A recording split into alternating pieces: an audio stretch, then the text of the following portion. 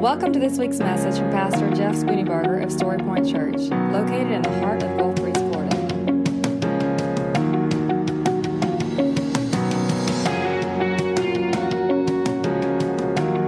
And now, here's Pastor Jeff Spooneybarger with this week's message from Story Point Church. Take your Bible, if you would, turn to 2 Thessalonians. 2 Thessalonians chapter 5. We're going to start there. In a little while, we're going to turn to Joshua chapter 1. Just to kind of set the stage, let's talk for a moment. First of all, I appreciate the opportunity to be able to share today. Pastor Jeff is out for a few weeks, and I get to fill in for a couple of weeks, and really thrilled and excited about that, as always. So when Pastor Jeff asked me, I guess a month and a half ago, if I would fill in, of course the answer is yes without even thinking, but then becomes the idea of, and the prayer of, Father, what do you want me to share? What do your people need to hear? And what should be the topic? And God took me to this verse, or these two verses in 2 Thessalonians chapter 5, beginning with verse 23. And so let's read this together, and then I'll talk a little bit more kind of about the theme, because this is a 3-week theme of focusing on spiritual, physical, and emotional renourishment. So renourishing the essence of who we are and the necessity of it, especially in the year in which we're living. Now, we're going to pick up in verse 23, but this is actually the very end of the second letter that Paul wrote to the church at Thessalonica. And this is a conclusion, a doxology, a prayer that Paul is praying over the church. And it's a prayer that I want us to pray over our church. And then I want each of us to be able to pray this as a prayer to God over our own hearts and over our own lives. 2 Thessalonians chapter 5, verse 23 and 24. May God himself, the God of peace, sanctify you through and through. May your whole spirit, soul, and body be kept blameless at the coming of our Lord Jesus Christ. The one who calls you is faithful, and He will do it. So for 3 weeks, we're going to be looking at the center of this verse, the spirit, the soul, and the body.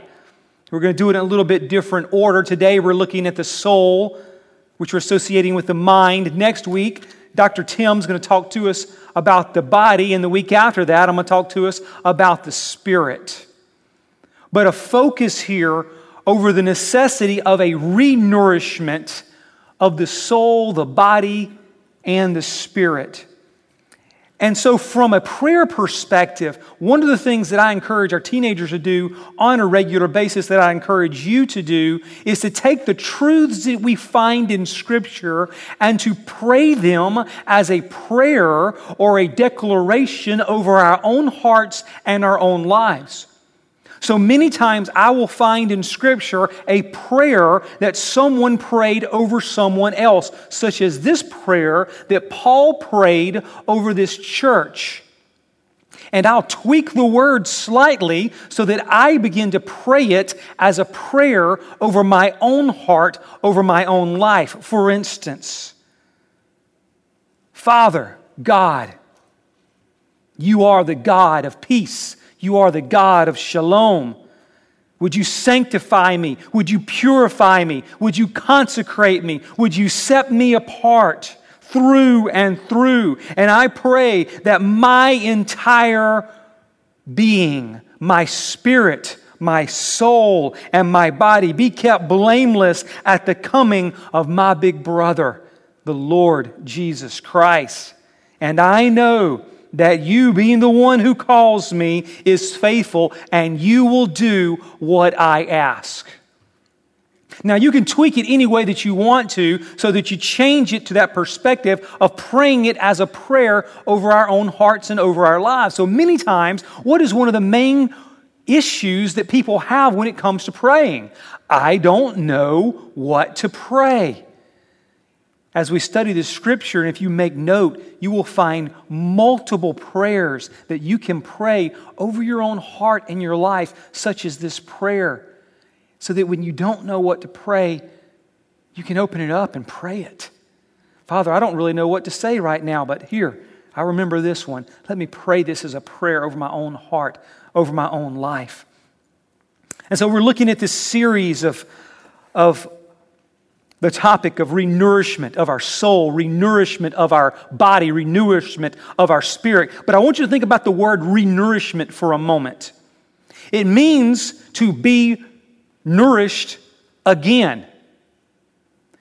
And as we take care of our bodies, we nourish our bodies. How do we do that? By eating, by sleeping, by drinking fluids, by exercise. We re-nourish it, because if we don't re-nourishment, it dies, it passes away. But the same is true for our spirit and for our soul and for our mind. And as we live in a pandemic era of 2020, we need to re-nourish, be intentional in the re-nourishment of our soul. Next week, body, the week after that, spirit. But intentionally this week, a nourishment, a re-nourishment of the very soul within us, of our minds. And we're going to look at Scripture today to kind of talk through that. I believe that God speaks to us in a multiple different ways. A whole lot of different ways. And what He speaks many times is a progression, one after another, as we see here. A progression of reminders. Isn't it good that God speaks to us and reminds us of something over and over and over and over and over again? We think because we're all grown up, we don't need to be told over and over and over again. But our good Father in heaven, who is a beautiful, perfect, loving Heavenly Father, knows that we are children at heart. We can put on the adult mantle, but at heart we're children, and He knows, just like we as parents know dealing with little children, that we have to be told over and over and over again. And because He is so good, He does that. The problem is we don't really acknowledge it or we don't recognize it. But God provides a progression of reminders for us. If you would, take your Bibles, turn to Joshua chapter 1. Joshua's back toward the beginning of the Bible. You have the Torah, the Pentateuch, the first 5 books of the Bible, Genesis, Exodus, Leviticus, Numbers, and Deuteronomy. And then you have the book of Joshua.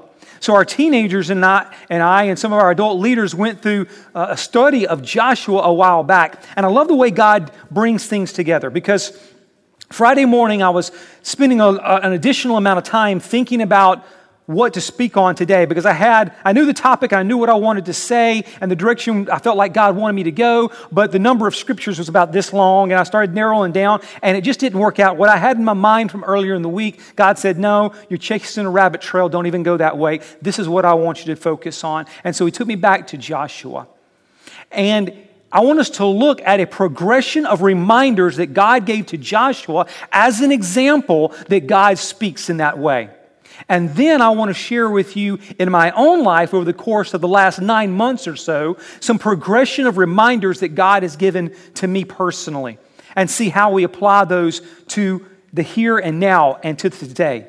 So Joshua chapter 1, let me set the story for you a little bit before we begin, because Joshua begins at the end of Moses' life, at the beginning of Joshua's taking charge, becoming the leader of the nation of Israel. It does not pick up at the beginning of the story of Joshua. The story of Joshua starts many years earlier. He's born a slave in captivity in Egypt. And as a young man, an older man comes into town and begins to talk about freedom. This is Moses. Joshua, we're told from Scripture, not long after that, becomes a protege, becomes a disciple, becomes a student of Moses and spends many, many years at the feet of Moses learning from him, learning about God from him. And then after they escape from Egypt, after they leave to Egypt, Moses goes on Mount Sinai. We know he's up there for 40 days. Among other things, he gets the 10 Commandments. And there was one individual that went with him, and that was Joshua. Now, although Joshua didn't go all the way to the top, he was really close. He spent 40 days on the mountain, as did Moses. A little bit later, we find the story of the tent of meeting, one of my favorite passages in all of Scripture, where we find out that this large army, this large mass of people living in this tent city, outside of the tent city is a tent of meeting, the tabernacle, before it actually becomes the tabernacle. And we're told in the Scripture that when Moses would go through the city, go through the tent village to the tent of meeting, everybody would stand up and watch and observe. And then they would watch as Moses got up top there and went in. And when he went inside, the cloud of God descended upon there and they connected.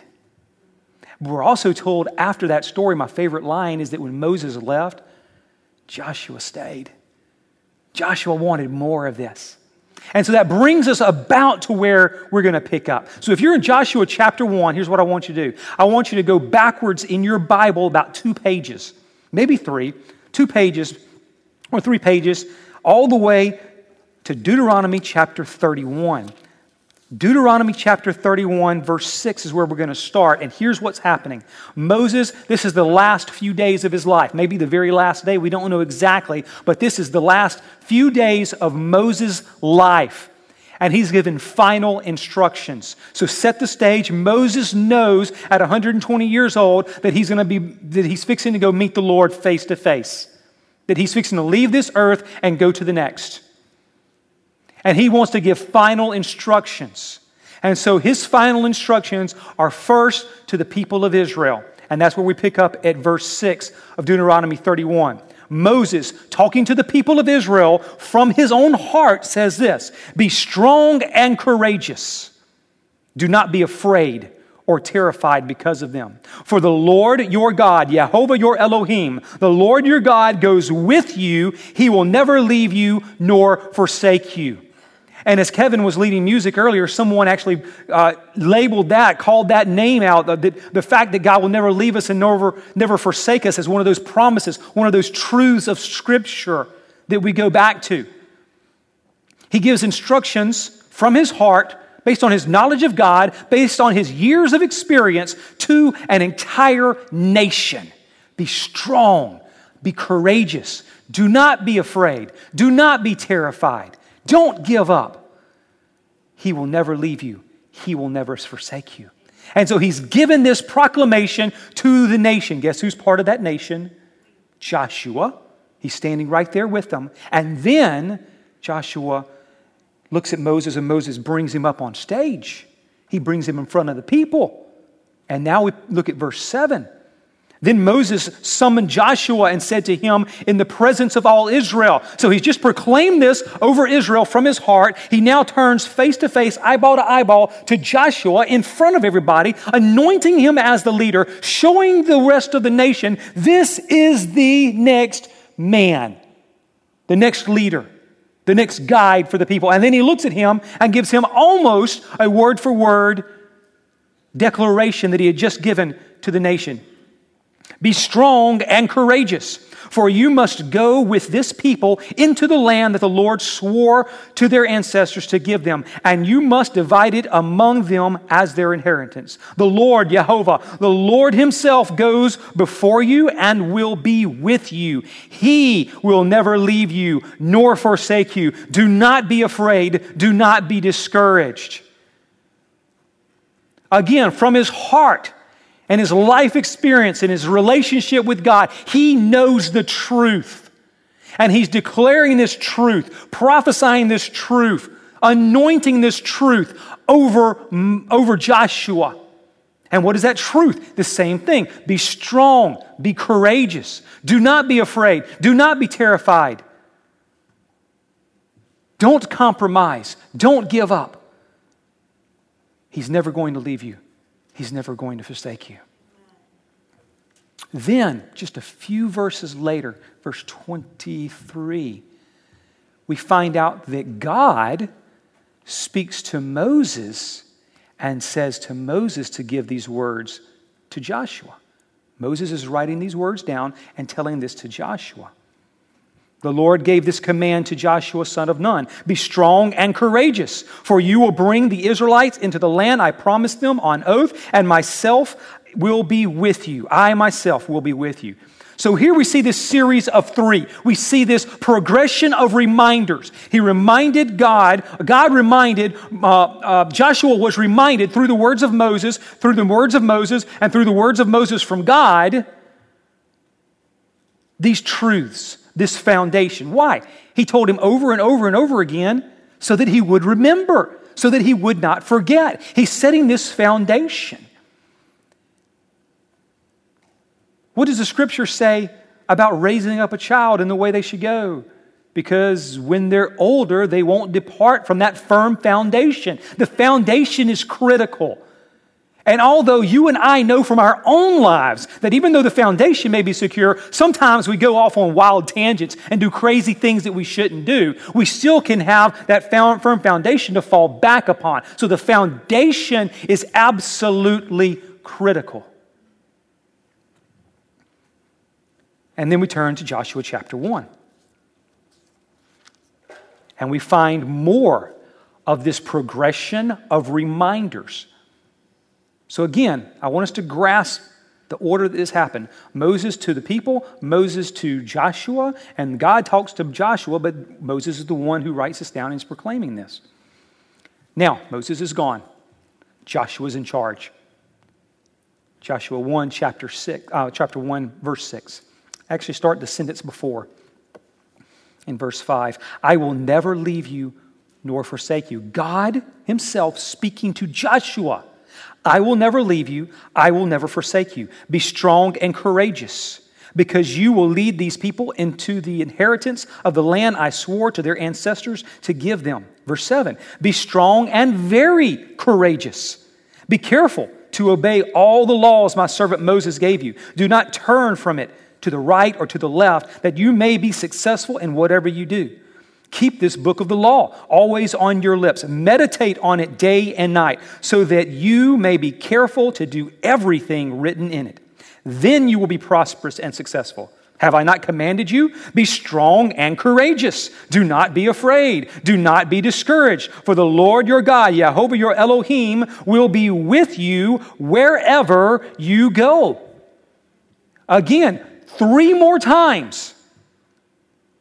3 more times, the same words are spoken that Joshua hears as this progression of reminders of the foundation of the truth. I want us to think about that now from our situation here in 2020. Because we're speaking specifically today about the soul, about the mind, about taking every thought captive. And we live right now in a society where everything we hear is negative. Everything that's coming across, for the most part, across the newsreel is negative. The conversations we have in the lobby are negative. The conversations we see on social media are negative. The conversations we have with our neighbors are negative. Negativity upon negativity upon negativity upon negativity. And before long, because what goes into our eyes and goes into our ears rattles around in our mind, it starts to become the way we truly think, act, and behave. So we as Christ followers must guard ourselves. What comes into our eyes and what comes into our ears. Because more negative coming in will be more negative coming out. If we are not very, very careful. We need to re-nourish what's coming inside. But how do we do that when everything is negative? The school system is negative. The political system is negative. The COVID, everything is negative, negative, negative. How do I put good stuff in my mind? How do I nourish myself? It's almost like, and I don't want to take away from Dr. Tim, but it's almost like all I'm going to eat is Popeye's fried chicken and Krispy Kreme donuts for the next 2 years. And we hear some amens on there, but let me tell you, your body is not going to thank you for that after a short period of time. And that's what we're doing in our minds. We're feeling so much into our minds that it's negative, that it is diminishing the nourishment within us. We have to nourish our minds. So how do we do that? What feeds and renourishes the soul? What does that actually look like? Well, in the example we just looked at, in Joshua chapter 1, verse 7 and 8, God gives several options, several things that Joshua can and must and should do in order to keep that nourishment of the mind taken care of. Now, here's the difference. Joshua lived several thousand years ago, and here we are today. And so putting ourselves in the place of Joshua, we can kind of do it a little bit in our minds, but we really don't understand what it was like to be a slave in Egypt. We really don't understand what it was like to cross the Red Sea. We really don't understand what it was to stand on a mountaintop with Moses up there and look down and see all the debauchery going on and the golden calf being formed. We don't really understand all that was going on, going into the promised land, spying it out, coming back saying, yay, we can do it, but everybody else we were with the exception of our BFF, said, no, we can't do it, and the whole nation's punished for 40 years because of their disobedience. We can't really grasp that. We can't really grasp what it was like to sit in the tent of meeting with God falling fresh, filling Moses, and sitting there being a part of it. So we can try to put ourselves in his place, but we really don't grasp it and understand it. That's true to a degree. So you see, the principles that God gives us in Scripture, specifically in this, are applicable today. And they're applicable back then, and they'll be applicable until he returns. You see, the truths of God are the truths of God. They're from everlasting to everlasting, like he is from everlasting to everlasting. If his truths were not from everlasting to everlasting, then he wouldn't really be God. Foundation. Is the truths of God foundational? Yes or no? I have to determine that within me. We can preach about it and teach about it. We can have Sunday school lessons about it. We can leave podcasts and sing songs about it. But ultimately, as an individual, I have to make that decision within myself. Do I truly believe, as a foundational statement, that the truths of God are the truths of God and they're universal? They're from everlasting to everlasting. If I say yes to that, then I look at these principles and I can put them into play in my life, and that's what we're called to do. So look at these principles again. I'm just going to read them briefly.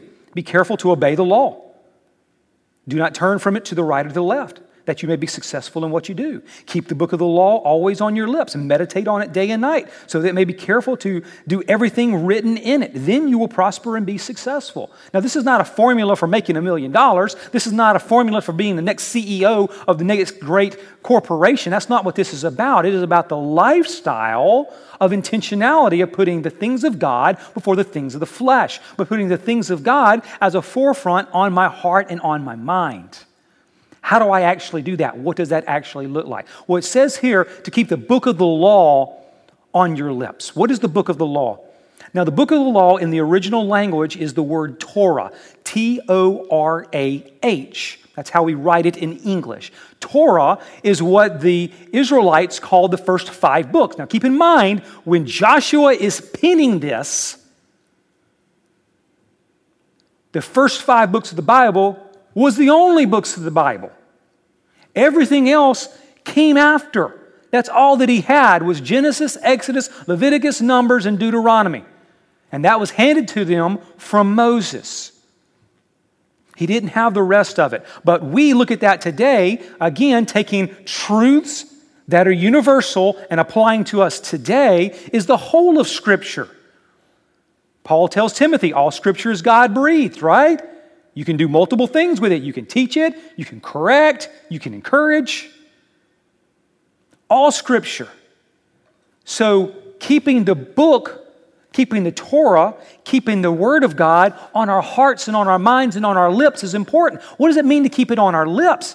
It means we're talking about it. We're not only reading it, but we're talking about it. We're having conversation about it. What do you spend the majority of your day talking about? Think about that for a moment. On a given day, what do you spend the majority of your day talking about? If you can figure that out, then you can figure out what you spend the majority of your day thinking about. Because it's kind of hard to talk about it if you're not thinking about it. And if the majority of the day is not on things that are God-centric, no wonder we struggle mentally keeping it nourished in the things of God. Now, some of us have occupations where I'm thinking about something outside of God all day long because it's this business proposition or it's this issue that I'm dealing with or I'm teaching this, whatever it happens to be. But the Bible does talk about praying without ceasing. It talks about living a lifestyle that's totally dedicated to God. I read an interesting book, a great book that I've read several times in the past, but I read it again a week or two ago. It's called Practicing the Presence of God. If you do want to read it, I would encourage you get a modern English translation because these are some of the letters from a Franciscan monk named Brother Lawrence who lived in the late 1600s. So late 1600s and French in English today. You need to make sure you get a copy that we can understand. But his whole premise of living life as a Christ follower was everything he did was to the glory of God at the expense of worrying about what mankind thought.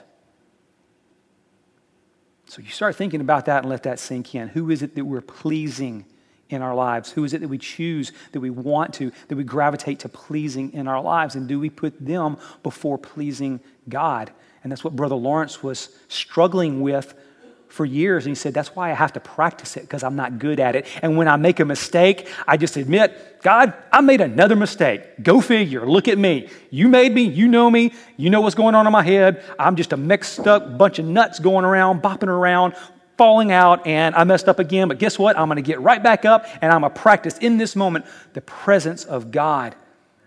And he said, just a couple of examples, was even as he picks up a piece of straw off the ground, he's going to do it to the honor and glory of God. One of his jobs inside the monastery was to cook. He said, even as I'm cooking, I lay everything else out and I prepare, do the very best that I can, and I start cooking everything I'm doing. I'm singing to God, I'm praying to God, I'm working with Him, I'm thinking about Him, I'm processing Him as I'm cooking. He said, you had to practice it though, because it takes time to develop skills. For all of us, none of us are naturally good at an expert level at anything. We may be gifted at something, but even the things that we're gifted at, we have to practice in order to reach that next level. And that's what this is like. We have to practice the presence of God. We have to practice nourishing ourselves. Our own lives are an example of that. Have you ever seen a 6-month-old try to nourish themselves? It can't be done. They have to have mom. They have to. And then they start to get the hand-eye coordination down. I can't remember, even though I got 4 kids. I'm thinking year and a half or so, maybe a year, whenever that is. I blocked some of that out of my mind. The carrots all in the hair and all that. Oh, my goodness. But at some point, they start to develop hand-eye coordination, and they start with that little spoon, and they're trying to get their hands around it and scoop the food into their mouth. They have to practice. They had to practice walking and falling down and walking and falling down and walking and falling down over and over and over again. And yet, when it comes to the spiritual life, when it comes to our soul, we assume it's a snap of a finger and everything should be the way that it is. It should be right because I prayed one prayer. Boom, God, give it to me. Okay?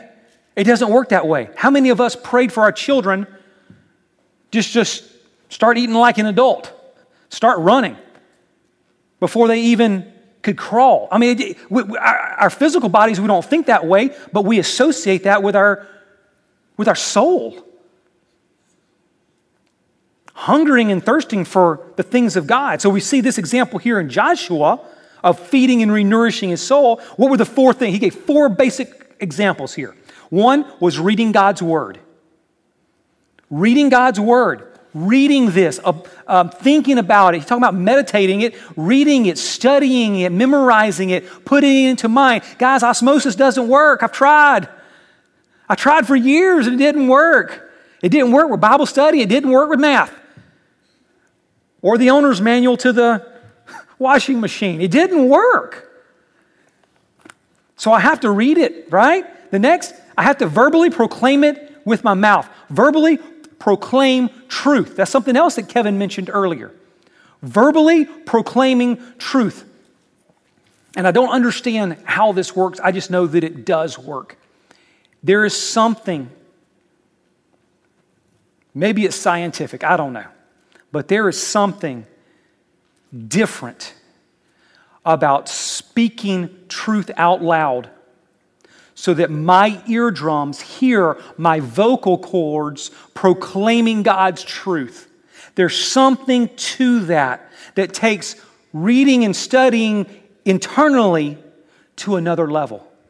Now, I'm not saying you have to pray out loud every single time. You can't pray inside your head. You can't think inside your head. I'm not saying that. Don't go down that path. What I'm saying is we're okay for the most part praying out loud, but when it comes to being time with God, meditating and processing and being alone with God, it has to be silent. So maybe there's a little bit of music in the background, something for ambiance. Maybe there's a candle, but the whole idea of speaking out loud, we just don't seem to do that. But there is something godly, something inspirational within our body, within our soul, within our spirit, that when we start verbalizing these truths out loud so that my ears hear me saying, this is truth, something takes it to a whole nother level. I don't understand it, it just does. Meditating on the Word of God. More than just reading and studying it, meditating, let it become a part of who we are, and applying those truths. Application, I have to apply these truths to who I am. I have to apply these truths. It doesn't do no good to memorize this and not live it out. That's what the lost and dying world does. If I want to be different, if I want to be filled with the Holy Spirit and moving in His power and His might and having control of my emotions and my spirit, my body, I have to apply the truths. Joshua would not have been successful in the things that he did had he not applied the truths, these principles that God gave him. Now, God gave them to him as a command, but it's still his choice whether or not to do it. And the same is true with us. We can choose to obey or not to obey, and it's totally up to us. Totally up to us. So has God given us a progression of reminders? Has God given you a progression of reminders? I told you I want to share briefly a progression of reminders that God has given me over this year. And most of this I have shared with the church at one point or another. I talk about a lot of this in youth ministry on a regular basis. But back in January, first few days of January of this year, 2020, I was really struggling because being in charge of youth ministry, I'm the one that people look to have a vision, direction, and what we're going to do in 2020. What does it look like? And I had no idea whatsoever. And for about 4, 5, 6 days, January was here, and I was like, God, I've got nothing. God, I've got nothing. What you got for me? Come on, give me something. Give me something. Give me something. And then just as clear as day one day, one day he just, I was praying, I was talking about it, and just as clear as day, he said the word for 2020 is overcome. It wasn't 2020 vision. It wasn't all these wonderful things. It was simply the word overcome. And what a word that is for our church. What a word that is for our world in the midst of what's happened since January. Is the word overcome. So I spent 6 weeks or so, 8 weeks, maybe a little bit longer, talking with the teenagers about this every single week. Overcome. 2020 is the year of overcoming. I don't know what that means. I don't know what's coming in 2020. But we will overcome through Christ who gives us strength. We will overcome because we are Christ's followers. Doesn't mean everything's going to be good. Doesn't mean everything's going to be perfect. But we will overcome as a promise from God. And then mid-March hit. We all know what happened there. Pandemic globally now affected us locally. And for months, it's been going on. And through my personal struggles over the last 6 months, I keep crying out to God, and I keep reminding myself the truth. We will overcome. I will overcome. Doesn't mean it's going to be easy. Doesn't mean there won't be issues. But in the end, as a Christ follower, I will overcome. And even overcoming means going up there to see Him. I will overcome. And then end of May comes. And times are tough. I mean, we're really in the heart of this pandemic, and I'm praying, I'm asking God, God, what summer looked like? Trying to figure out summer with youth ministry and pandemic 2020 was crazy. And I was praying, and God spoke to my heart and about dry bones coming back to life. The story of Ezekiel. Come back to life. Speak it. Bones come back to life. And it wasn't just in a physical nature, it was an emotional, spiritual nature as well. Think about this for a moment. I used this example in the youth ministry a few weeks ago. If our bones within our bodies, physical bodies, are what give us structure, imagine for a moment what would happen if suddenly every single bone in my body disappeared. What would I be? A glob. Wouldn't I? Wouldn't you? You'd be a great big glob if every bone in your body was suddenly gone. They were not there anymore. And yet, dry and brittle bones is what has been going on in so many of us in a mind perspective, in an emotional perspective. Dry bones come back to life. We need to nourish our mind, we need to nourish our soul, and we do that by these same principles that he gave to Joshua. And then September's here, and it's practice. Practice the presence of God, practice spiritual maturity, practice living a Christ-like life, put it into practice, all these truths that we find in Scripture. We have to put them into practice in our hearts and our lives and give ourselves grace to acknowledge we don't have it all together. Give ourselves grace to say we're not at the end. We have not achieved. We've not gotten there, but we're on the road. Why? Because God gives us a progression of reminders of the truth. And we are completely out of time, and I'm just getting to the application, so I'm going to summarize this really, really quick.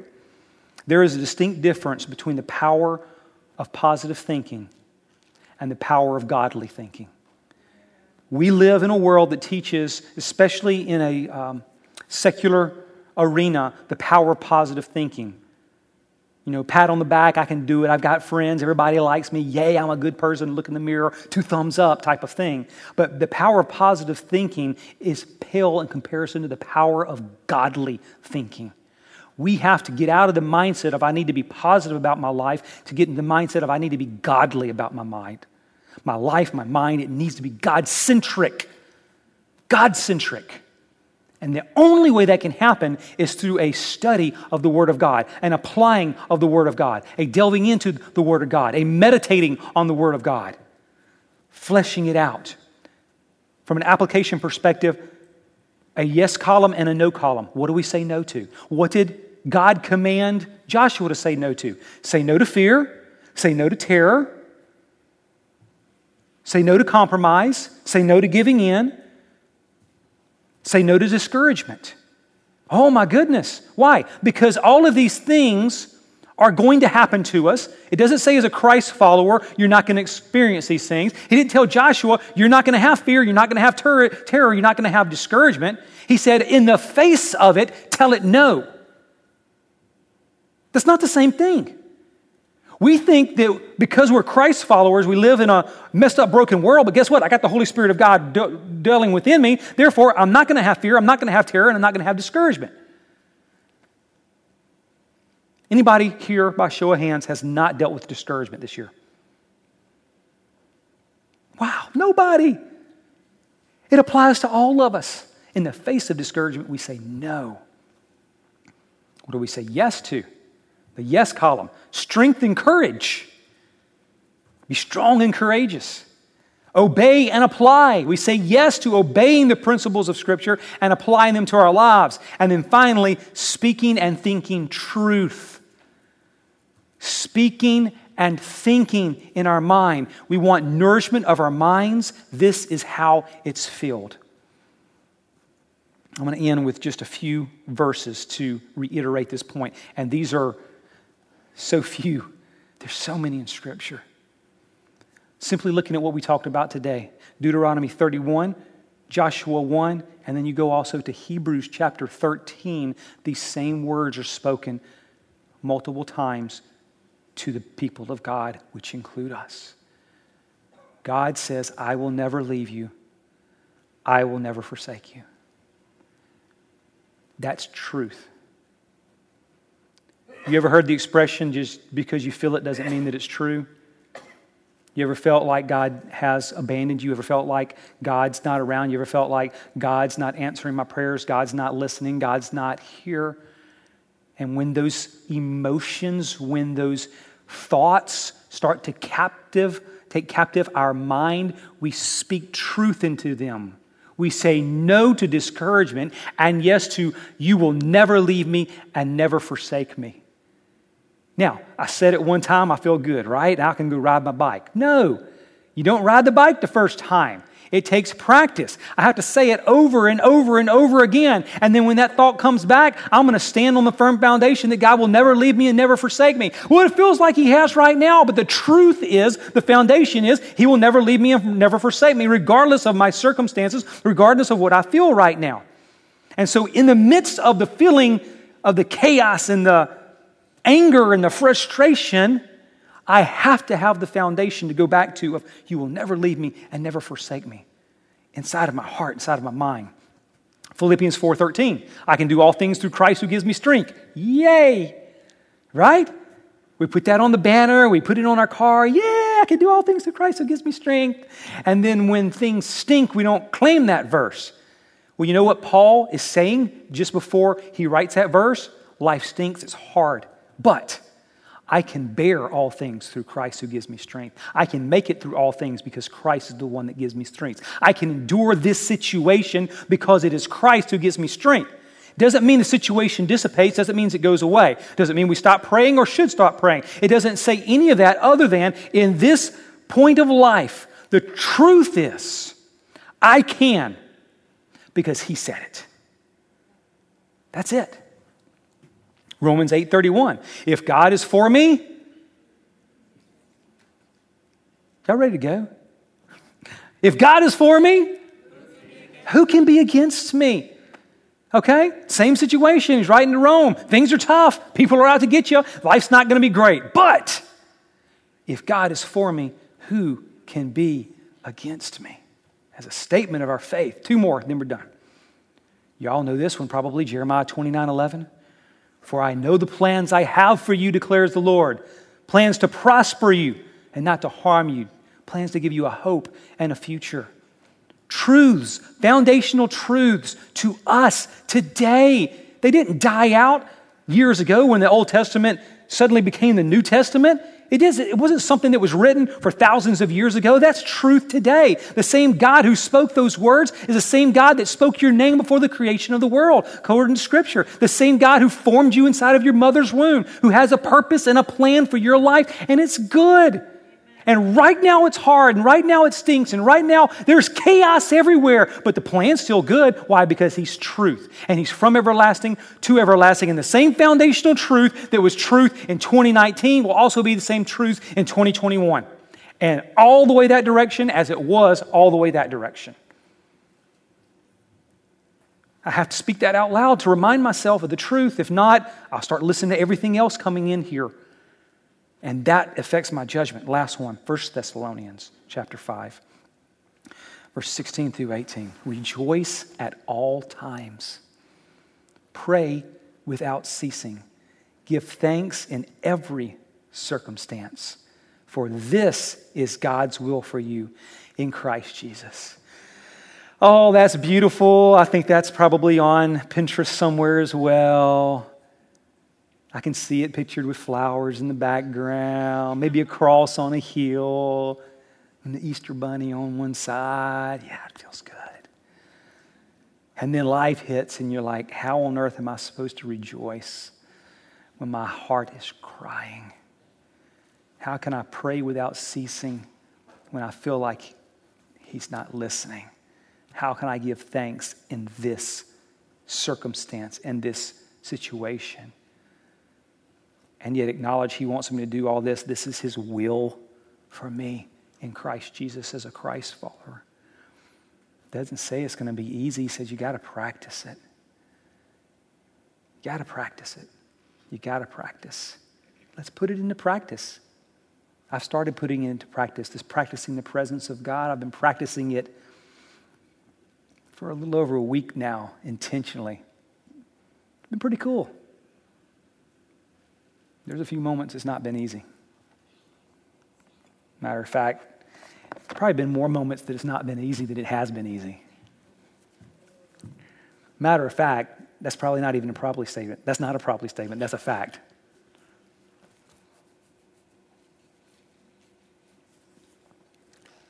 I will never leave you, and I will never forsake you. Kevin, you can come on up, and we're going to wrap this up. If you would, close your eyes, bow your head, and I just want you to think for a moment. Kind of leave your mind open. Don't start praying. Don't start doing anything, but just kind of think for a moment. And ask yourself a question or two or three. Do I feel like He has left me and He's forsaken me? Do I feel like these promises are for everybody else and not for me? Do I feel like I don't trust Him? I can't rejoice. I can't give thanks.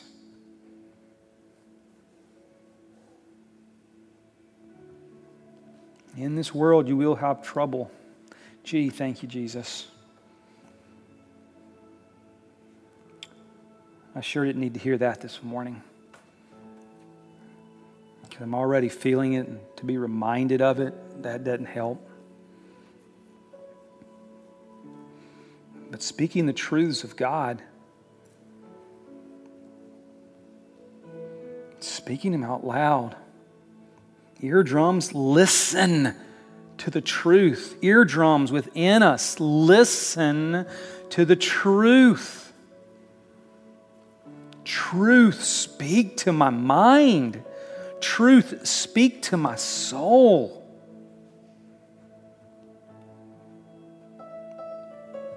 Father, would you...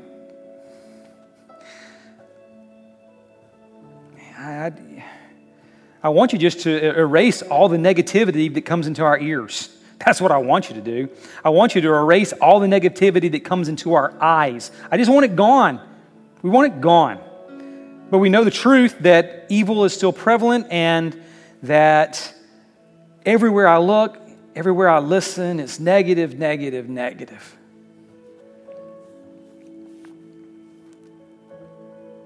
So, Father, we pray today for a renourishment of our soul, a renourishment of our mind. Flood our mind with the truth of who you are, of the goodness that you are, of the purpose and the plan for us that you have. The universal truths that don't go away. The from everlasting to everlasting truths that are for here, today, and tomorrow, and yesterday. That you'll never leave us and that you'll never forsake us. That you love us. And your heart breaks and hurts when ours is breaking and hurting. Pick us up as your little babies, as your little children. Embrace us. Speak comforts into our ear. Caress us and love us. Remind us, Holy Spirit, of the truth of who you are.